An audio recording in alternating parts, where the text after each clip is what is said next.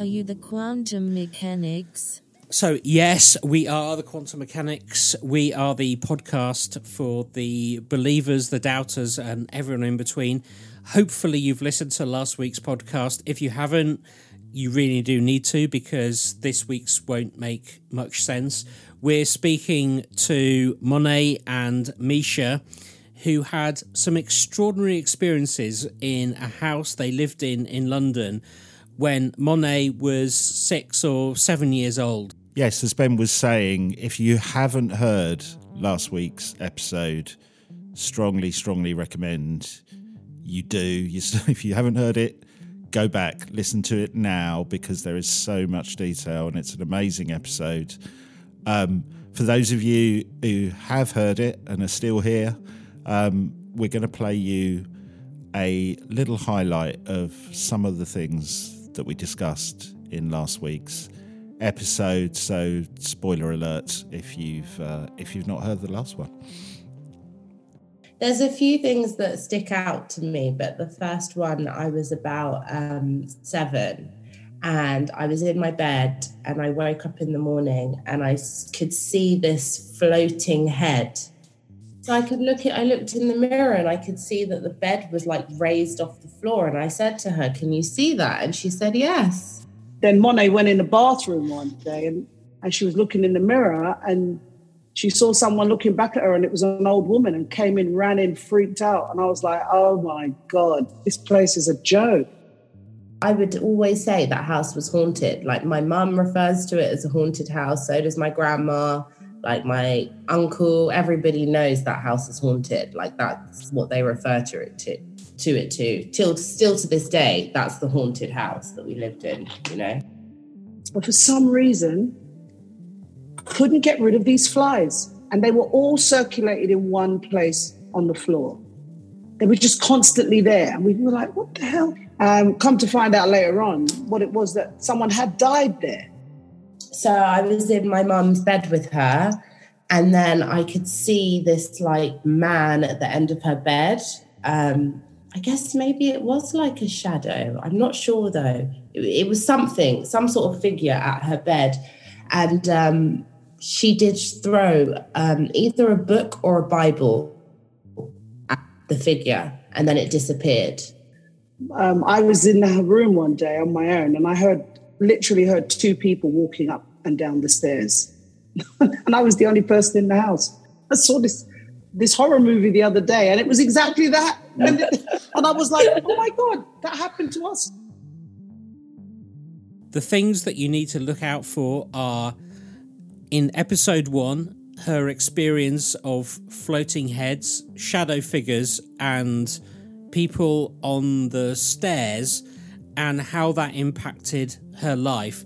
In this episode, we'll talk about how her mother felt about these and verify some of those experiences. It's an extraordinary thing. Let's get into it. Everything was great the minute we left. Yeah. And then we started hearing stuff, didn't we, Monet? We started hearing stuff about people moving in and having the same experience. I did. I Yeah, heard that. Did Grandma tell you that? I don't. She know. told me that. Yeah, my mum told me that, because my mum got friendly with the woman that lived around the corner, who'd been there for years, living around the corner from the house, and she had told my mum that, oh, it's really funny that a lot of people have moved in there and they don't stay very long. And my mum was like, well, I'm not surprised with all that going on. Well, it's funny you say that, because I did some basic research on property sites about the property, because Monet gave me the address and I did a bit of looking into it. And it did seem to be a house that has been sold more than other houses in the area. So it doesn't prove anything, but it's interesting in the fact. Let me get on to a little bit of other research. So you rightly said there's a lot of kind of paranormal stuff that's been associated with Wandsworth Common. Yeah. A lot. I was shocked. And you described some of them already, so I'm not going to go into those. But I widened my search around specific houses on the road that you lived on and the general area of Wandsworth Common. Yeah. And there are a number of sites on the Common, as we've said. After a bit of digging, I came across an account in a book by a famous paranormal investigator and writer from the early 1900s, someone called Elliot O'Donnell. Now, in 1909, he published a book on his investigations into the paranormal, and it's called Haunted Houses of London. So you can still go and check this book out. And in that book, among other stories, he details accounts from people who were haunted while living in a house attached to Wandsworth Common. So obviously that sparked my interest, right? Mm. I read his investigations, and I also found another article which linked the stories that he talks about in his book to a house on the road that you lived in. Then as I read his investigation, I came across an account that literally gave me goosebumps. And I'll come on to that in a minute. Now, the book does not give the exact location of this haunted house, only that it was located off Wandsworth Common. However, I did some more research and found one old article that did link the story of this particular haunted house to the road that you lived on. So I can't guarantee what I'm about to tell you relates to the house you lived in, but what I do know is it is multiple people's stories connected to one house that is located by Wandsworth Common. Tick, that's near where you used to live. And I found this one source that directly connects it to the road that you lived on. Now, I'm going to summarise and quote some extracts from the book by Elliot O'Donnell, published in 1909, but the events listed happened in the late 1800s. He writes, "When I was living in Cornwall, I met a Mr. Scarron, who told me of a house he had once rented in Wandsworth that was badly haunted. It was a large, quaint old place. Mr. Scarron informed me it had a big entrance hall and a flight of low, broad oak stairs leading to a gallery that connected the east and west wings. Mr. Scarron told the author, but the staircase arrested my attention the moment I entered the house. Why, I cannot exactly say, but there was something indefinably odd about it. I mentioned this to my wife and asked her if she had noticed anything peculiar. Only that it is not quite in the centre of the hall, she replied, and then pointed to a mark on the ceiling of the gallery. Surely there was a joining there once. Yes, you may depend upon it. The staircase has been moved. How very queer. It makes the hall and gallery feel quite lopsided. That night we both lay awake and heard the stairs creak and groan as if feet of innumerable people trod up and down them." Oh, gosh. Which is what made me smile when you mentioned hearing people walking up and down the stairs. Wow. The sound began at midnight and lasted incessantly until 2, when it stopped abruptly. The next night I happened to be out till rather late, and on my return found the hall in darkness, my wife and family having gone to bed. I struck a light and walked the staircase, candle in hand. Nothing unusual occurred until I got to the 6th step, when suddenly there was a rush of icy cold wind. My candle went out, the staircase collapsed beneath me, and I came to the ground with a crash. And as I did so, I heard one laugh, a low, diabolical chuckle, full of satanical glee. The next moment, my wife and eldest girl Joan came screaming out onto the landing, thinking I had had a fit or that something equally dreadful had happened. I then discovered that I was lying on the floor, exactly opposite the marks on the ceiling. The real staircase being some 8 or 9 feet to my left, so that what I had taken for steps could have only been imaginary ones. Yet how did I manage to ascend to the 6th? Oh my God. Wow. His daughter had the next experience. She was going up the stairs early one morning with a cup of tea for her mother, when to her astonishment she ran into something or someone who, although invisible, was apparently sitting on the staircase facing her. Now he goes on to explain that his daughter, while walking up the stairs, bumped into this apparition, and whatever the girl was, it had knocked a tray she was carrying out of her hand, and then, similar to him, she had heard a chilling laugh. The brother of the wife was staying in the house as well, and he also had a weird encounter. O'Donnell goes on to explain.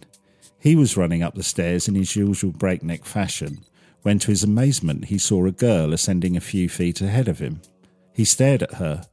As he said, for all he was worth, she was dressed in such extraordinary fashion, in a sort of costume he had seen in pictures of Charles II's time. On arriving at the top of the stairs, she paused, as if debating whether to go on, and the brother, burning with anxiety to see her face, caught her up. In an instant, she wheeled round, revealing as she did such an incredible, hellish countenance, the poor brother was frightened out of his wits, tumbled backwards, his misfortune being consummated by a violent push that sent him whizzing head over heels into space. Wow. So this paranormal activity in the house continues with the family's daughter Molly. He recounts a story where the staircase actually started moving and attacked her, pressing her up against a wall. There is another account from a nephew that stayed in the house, was up late working in the study downstairs, when a noise brought him out into the hallway. He describes what happens next.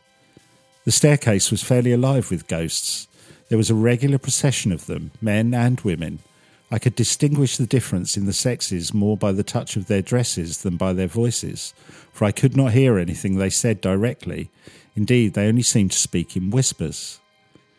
He goes on to recount hearing a strange sound coming from Wandsworth Common, which he describes as ghostly horse steps coming across the common towards the house. He then goes on to describe how this ghostly horse entered the house and crushed him against the stairs. Now, there are other accounts from the Scarron family, and it seems the longer they stayed there, the activity became more intense and physical. And Mr. Scarron obviously reached the end of his tether, which is clear from this quote. That settled it. I came to an agreement with my landlord. Needless to state, very one-sided as far as I was concerned. And within a fortnight of the last incident, I shut up house and left. Now, the author of the book I'm quoting from, Elliot O'Donnell, then gets in touch with someone else who has lived in the house. O'Donnell writes, some months after meeting Mr. Scarron, I was introduced to a lady in London who remarked that she had once lived in the haunted house in Wandsworth. I begged her to give me her experiences, and she told me that day after day she had been disturbed by an old woman who used to chatter outside her bedroom door. Both she and her sister often saw the old woman in various parts of the house, generally on the staircase and flitting about the passages. Oh, God. O'Donnell then goes into a different account, which he believed was from another occupant of the same house. Monet, it was when I read this account, I got the most incredible goosebumps. And when you hear it, I think you will understand why. Oh my God, I got chills. O'Donnell details an interview he conducted with Mrs. Newville. He writes, I again heard of the haunted house at Wandsworth Common from a Mrs. Newville who kindly described in detail the phenomenon she had witnessed in it. The most remarkable feature in the house, Mrs. Newville observed to me, was the main staircase, which was, I think, the most gloomy and suggestive staircase I have ever seen. I never passed it without a shiver and the uncanny conviction that it was alive. Absurd as you may think it, I have actually felt that staircase looking at me, and I could be certain that more than once it has moved noiselessly and stealthily forward, stepping back again the instant it perceived I was on the alert. I grew so terrified at it that I positively dreaded to be even within sight of it after dusk. I had never known what fear was until I lived in that house and watched the fading sunlight on those grim, forbidding stairs. I tell you, Mr. O'Donnell, there were certain bends in that staircase and certain steps that I never loitered upon, but always flew past and was convinced they harboured some strange, hideous creature. Well, one evening in August, as I was sitting alone in the study about 8 o'clock, I heard my aunt call from her bedroom, which was on the first floor.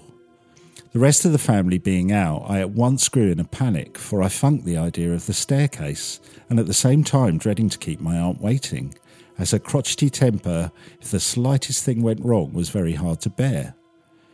Hence I was on the horns of the most unpleasant dilemma. My aunt called again, and fearing to dally any longer, I threw down my book and, hastening out of the room, made for those awful stairs. I ascended as fast as I could, without daring even to raise my eyes, until a peculiar bluish light playing on the silver buckles of my shoes compelled me to glance up. And there on the landing, directly above me and some 6 or so feet from the ground, was a ball of cerulean phosphorus that developed quite suddenly into a ghastly head.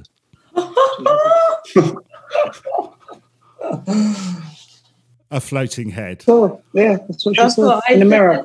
Yeah, but she saw it in the mirror, though. She saw it in the mirror. But remember, the bathroom was at the top of the stairs, you know? I was so dumbfounded that I could only gaze at it in speechless horror. In my wildest imagination, I had never conjured up anything so truly hellish, nor can I compare it with anything save one of Gustave Dore's drawings. She goes on to describe in more detail this floating head. It was big, round and gross, and crowned with a mass of matted tow-coloured hair. The face, of a silky yellowish white, was broader than that of any human being, the features being larger in proportion. I can't recollect the nose or ears, but the mouth had long, thin lips, which were wreathed in a fiendish grin. There was no hair on the lower part of the face, and only an inch or two of neck. The leering, mocking eyes were green and full of malignant expression, an expression that was positively satanic in its intensity. It looked at me, exultingly, as if gloating over the terror it had inspired, and indeed I did not think I could have been more frightened had I been suddenly transported to Dante's Purgatory. Whilst I was staring at it, too fascinated to remove my eyes, my aunt came out to the landing and, approaching the balustrades, called me angrily by name. The thing instantly vanished, nor did I ever see it again. Wow. Oh, there you go. And that is pretty much what Monet described. Yeah, it's hardcore. Yeah, very heavy. Weird. That is so... Yeah. These things are real, you know. This is the thing. And as I said, I found out afterwards. And by accident, I found out afterwards. And I think it was some interview I did like maybe 2 years ago.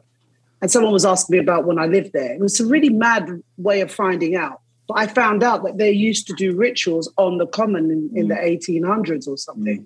Yeah, and that's what the whole of that area, it's really dark. And it's gorgeous. That's the thing. It looks great, but don't bloody live there.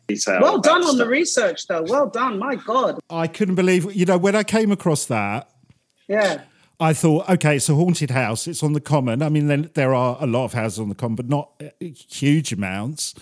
I believe in your streets back in the day, because I did a lot of research on the history of the street as well, which I've not gone into, but I think there were only originally 5 houses on the street that you were... Yeah, that's right. It wasn't loads and loads that they built later on. Yeah. There was also a hospital as well. And I was told that there's something about the hospital. That's why there was a lot of activity, because that hospital obviously had lots of dead people in it who were still trapped in that building, I was told. So there's something about the hospital I was hearing as well. There was a mortuary as well, quite close by. Again, I've not overly done that because I think what amazed me was, okay, finding a house on Wandsworth Common, finding a suggestion, not guaranteed, but a suggestion that house that we've just talked about was on your road, knowing that back in those times, late 1800s, there were only 5 houses on that road anyway. Yeah. I mean, even if it's not directly your house, it's like you're saying, it says something about the area, right? Yeah, yeah. Well, the thing is, you've got to realise that not all the houses on that road are across the road from the common. There's a stretch of them. You see, there's only a stretch of them that really are directly on the common. Right, which this one we've talked about was because they talk about looking out and this horse kind of coming from the common and through. Fantastic view. Yeah, it was such Beautiful, beautiful house. I mean, you couldn't ask for it. It's absolutely. I love you guys. I'm going to have to shoot. Yeah. I love you. I just realised the time. I could talk about this all frigging day. Gorgeous, amazing. Thank you so much, Peter. Fabulous. Pleasure. And Ben, I love you guys. We really appreciate your time. Thank you so much. Thank you so much for joining. Thank you, baby. Sorry, got a show tonight. Nightmare. Oh, God, that was amazing. Yeah. I can't believe the staircase. No, I can't. No. What I wanted to ask you both, but I didn't, like, there was too much conversation there. But, like, Monet, I'll ask you. Before you moved into that house, and I know you were really, really young, but do you recall anything similar happening before? Or was this something specific to that house? No, I've never had anything before, and I've never had anything since. This is my one paranormal story. I don't have anything else. And Monet, what do you think about the floating head? That was just so spooky. That's exactly what I like. That description is exactly what I saw. Wow. Yeah. Wow. And that description is from someone from the late 1800s. That's what blows my mind about that. Yeah. Weird. I can't believe people live there now. You know, I told you that I've walked past it and I've seen, I really wanted to knock on the door, but I didn't because I didn't. No one wants to hear this if they live somewhere, do they? So I didn't, but I just remember thinking like, oh, I can't believe people live there. I'm amazed at that. Like I said, when I did the research, I was going, it's a house on Wandsworth Common. It has been connected to the road you're on. There weren't many houses on that road. And as your mum just said, that actually there weren't many at all that were facing the common, which narrows it down even further. So when I read the bit about the floating head, because, you know, you do come across stories of haunted floating heads, but they're a lot rarer than your average communal garden haunting, to give it a better word. They are a lot rarer. So to come across it in that article or that book describing somewhere which, if not your house, was pretty damn close to where you lived, was quite amazing. And then when your mum mentioned the staircase, oh, there was these noises on the staircase. I got a chill when she said that. I really wanted to say, I was like, no, save it. You know? I think what she didn't really talk about, though, which is the thing that stands out for me, is just like how many of us had experiences there, you know. It wasn't just me. It wasn't just my mum. It was my auntie. It was my uncle. I think she had friends stay who said the same thing. My grandma. It was just so many people experiencing the same thing. That's what really stands out to me, because I know, like, I was really young. I thought I was 7, but my mum said 6, so 6 or 7. But the thing that stands out for me is just how many of us had experiences, you know. Yeah. Amazing. How do you feel now that you've heard all that? No, I feel a bit spooked. Okay. But it's nice to hear. It makes me kind of, I think I believe in it more now. Like, I think I do, you know, because I hearing my mom talk about it, but then also hearing you with the head, that is just too much. That's so freaky. Yeah. Wow. Wow. I'm sort of amazed because it's one of those stories where you've got such credible witnesses and then you've got further eyewitnesses. I suppose I'm completely consumed by why there is a floating head. Like, what is it trying to achieve? That's what I don't understand. It's the motivation of the paranormal. That's what I don't understand. What is amazing about that floating head as well, because I think, Ben, you alluded to it. You feel like the idea of a floating head would have kind of bits of skin lying down and quite a gruesome sight. Or, yes, as we were saying earlier, it would be a kind of almost Harry Potter-esque style ghost. Yes. But what you described and what I think this other witness described from the late 1800s was something very different to that and very similar in both your descriptions. Oh, I've got chills. I do. It's so spooky to hear that because it's the same thing, isn't it? Yeah. Yeah. But the implication is that the spirit has had its head removed, in some kind of beheading or whatever.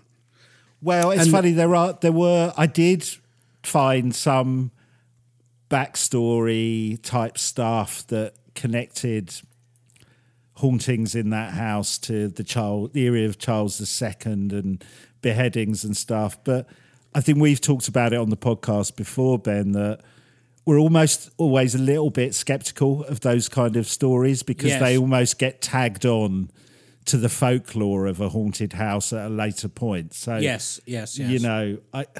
I didn't mention it in great detail. I'm just mentioning it now for the first time because it kind of felt like I'm not sure about it, but it is interesting.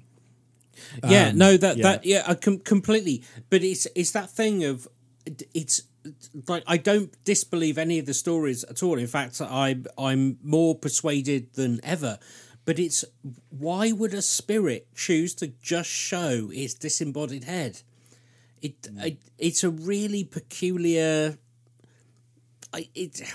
Particularly. Maybe it can't be asked to show the rest. I can't be bothered. I'm just going to do the head.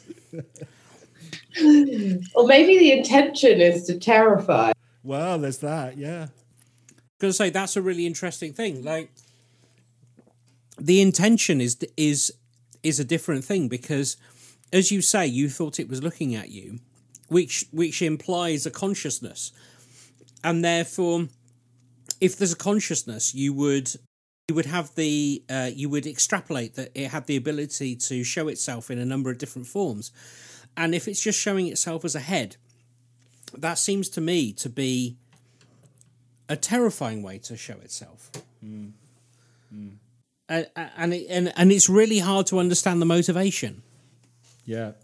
Yeah, it's so weird. What do you think? Hearing that story, what do you take? What do you believe? Like, what's your main belief? That's a really good question, and the more we do the podcast, the more unsure I am about what I believe about anything. And to be honest, it changes on a weekly basis. It's almost like we're living in a simulated reality. Oh no, we're not. We're connected to some parallel universe on some level that we don't understand. We're like ants looking at the moon. We just don't understand the world. But what is weird about doing this one, especially, and hearing your descriptions and hearing what your mum talks about with the stairs and then relating it to these other accounts from hundreds of years ago, which are very similar, that today has left me even more confused, I think, rather than being any closer. Yeah. What about you, Ben? What do you think? So I suppose I would like to have a simple explanation for everything. And I do believe that there's a unifying theory which sort of links all of the paranormal phenomena. So that is ghosts, ESP, remote viewing, alien encounters, UFOs. And that's because I like to sort of put things in particular buckets. And I think, as I've said quite a lot, my favourite explanation is that we're living in a simulation, and these are either code glitches or leaks through from other games that are being played within the same environment, because anything else is just so hard to comprehend. Like the only other things. So assuming, and I do believe, assuming your story is true, and I'm not doubting it. I'm with you 100%. That there's only very, very few explanations. So if you discount something that like Professor Chris French might say, which I really don't attest to, which is, oh, it's like a hallucination or something. This is too common to be that. It's not that. So we then move on and go, well, is it the spirits of the dead who are showing themselves in this realm? And you go, well, maybe, but what does that actually mean? When you drill down to it, what does that actually mean? That means that there is some sort of parallel universe where people who are dead carry on living, and they can, I suppose their apparition, their form can leak through into this universe. But then when you go down into it deeper, if you look at it from almost a computer science point of view, you go, well, actually, what is the difference between that and running computer simulations? And the difference is the computer simulation seems a lot more reasonable. And I just don't know. I genuinely don't know. But that would be, if I had to put money on it, that's where I would go. Yeah, simulation. Okay. I'm interested in that too. I'm just not sure. We can't know for sure anything, can we? That's the problem, really, isn't it? I think that's why we kind of, and I guess that's the point of what we've tried to do on the podcast. It's almost like we don't, in a way, it helps that we don't come down one way or the other. And that's genuinely because, I don't know, it's weird. I know there's some weird stuff going on, but it does mean people tend to want to look at it from it's definitely this or it's definitely that. And I think that's a bit dangerous because there's so much that, so much to understand that we maybe don't even have any chance of comprehending. I think that's right. The deeper you get into it, the more that you uncover evidence, which makes absolutely no sense whatsoever. And it isn't just evidence, it isn't just eyewitness evidence, it's physical evidence. So, like, we haven't covered it and we've spoken about why, but if you look at the missing 411, people that go missing for absolutely no reason, you look closer to home, dogs and cats that have an adverse reaction to rooms and spaces, you can come up with an explanation which kind of makes sense, that would satisfy, I suppose, the man on the Clapham omnibus, but they don't really make sense. We've never gone into it, but like one of the reasons I got involved in this is my uncle's house from years ago.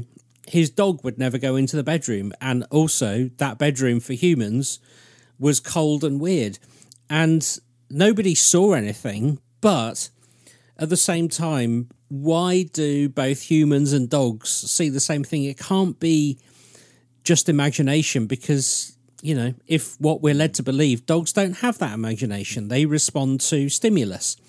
And so what is the stimulus that's making that dog be, freak out about that room?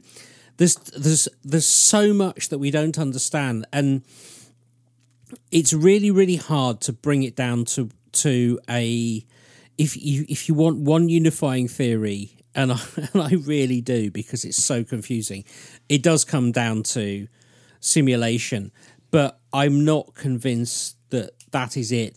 But I am convinced that, for example, ghosts, apparitions, and UFOs are part of something that is connected that we don't get. Mm-hmm. There is a theory, Monet, as well, which we haven't talked about. In a lot of hauntings, people talk about something called a portal.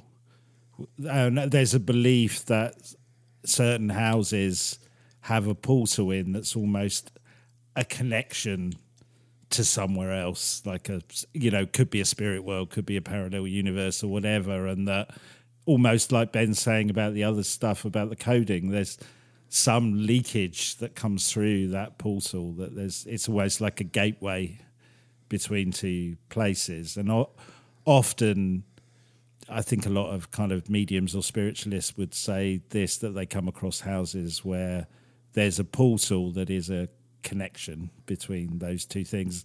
And they would definitely say what was going on in your house would be connected to a portal, I think.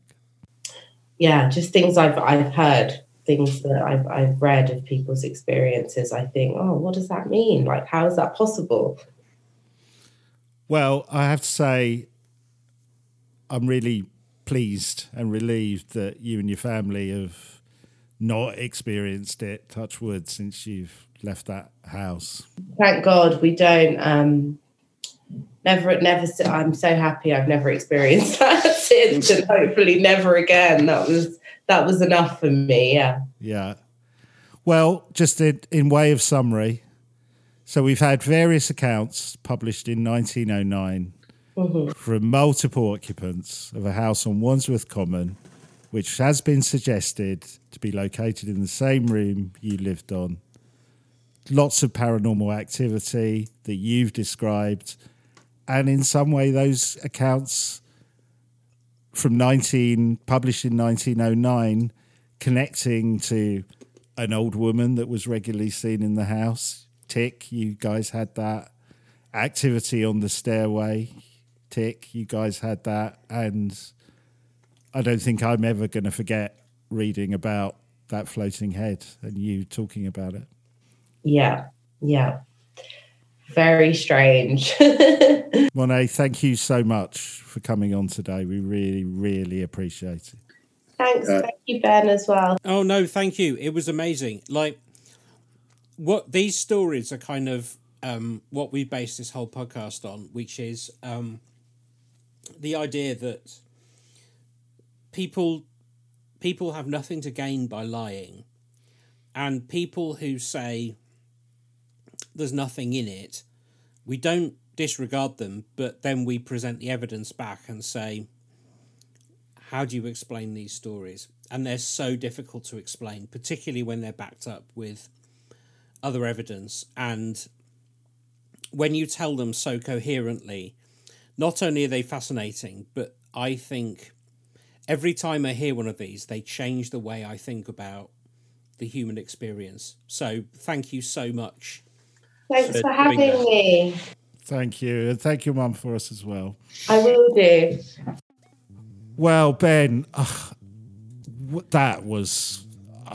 I don't think I've ever worked on anything, I was going to say on the podcast, but on anything where I've had the hairs at the back of my neck stand up as much as researching this story, talking to Monet, and then Misha, and some of the details that were coming out, and the synchronicities between old stories and new. It was amazing. It is, and it's one of those stories where, again, like, we base this podcast on, which is like, why would you lie? And those two people, not only do their two stories corroborate, but also the research that you did and the book, it all says the same thing. But also, it's such a weird phenomena. Like, why do you see floating heads? Absolutely. Yeah. And the fact that you've got a mother and daughter who are backing each other up on the same thing. They literally have no reason to do so. We're not paying them. No one else is paying them. They have their own lives to tell. This was not an easy story to get out. Bless them. They gave this of their own volition, and they were very, very generous to do so. And thank you so much for doing it. But like, they have no material gain out of it, and people could, people who are doubters or whatever, or don't believe their story, could be mean about it. And so it's one of those where you just go, my goodness, what an extraordinary thing. And how scary to see haunted as well, not a haunted, but a floating head in your haunted bedroom. Yeah, and the staircase, the old lady, and I didn't, I mean, Monet had told me about the floating head. So when I came across that in the research, it obviously made me go, wow. But, to hear other bits in the research which I'd not heard stories around come out as well, like the old woman and the staircase, which came from Misha, which I didn't know that was part of their story, but I had found in the research. That was truly, truly amazing. I agree. Well, once again, I want to thank both of them, Monet and Misha, for giving us their time and, like you said, bravely sharing their story with us. And I hope you guys listening have enjoyed this as much as we have been putting it together and recording it. It's been amazing. Yeah, and I suppose, like, one of the things I'd be most intrigued to know, because apart from sort of stories in Victorian, almost Victorian ghost story kind of books, I haven't really heard about disembodied floating heads, particularly ones that seem sentient. Same, yeah. And so I'd love to hear your stories. Genuinely love to hear your stories. Yeah. Or any theories anyone's got that are kind of above it was somebody who was beheaded. Is there more going on than that? Right. Yeah. And I'm still intrigued about that cut off below the neck, how that looks, because that's still something that worries me. But that there's that bit, and the other thing that I thought was amazing in both Monet's story and the account from in the book from 1909 was this thing didn't look like what you would stereotypically think a ghost would look like. I think that's really interesting to me, especially when Monet was a child, because you almost have a Scooby-Doo vision of what a ghost would be at that age, and to go, no, it looked like a real head. I find that quite intriguing. Yes, I do too.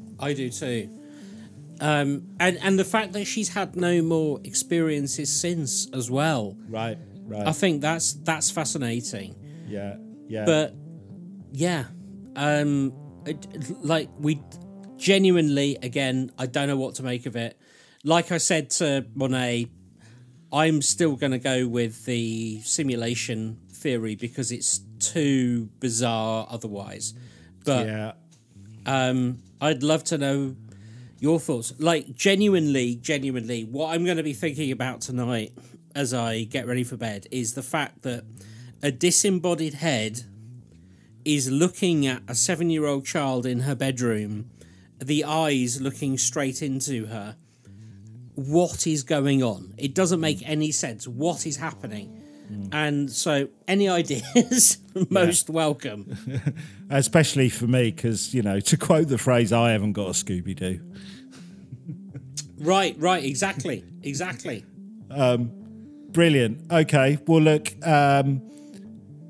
we'll be back next week with more great paranormal stories on the quantum mechanics, so please join us then. Absolutely. Next week, probably not a pop star, but we'll find something. Yeah, we'll see what we can do. We'll see you next week. Bye. See you then. Bye.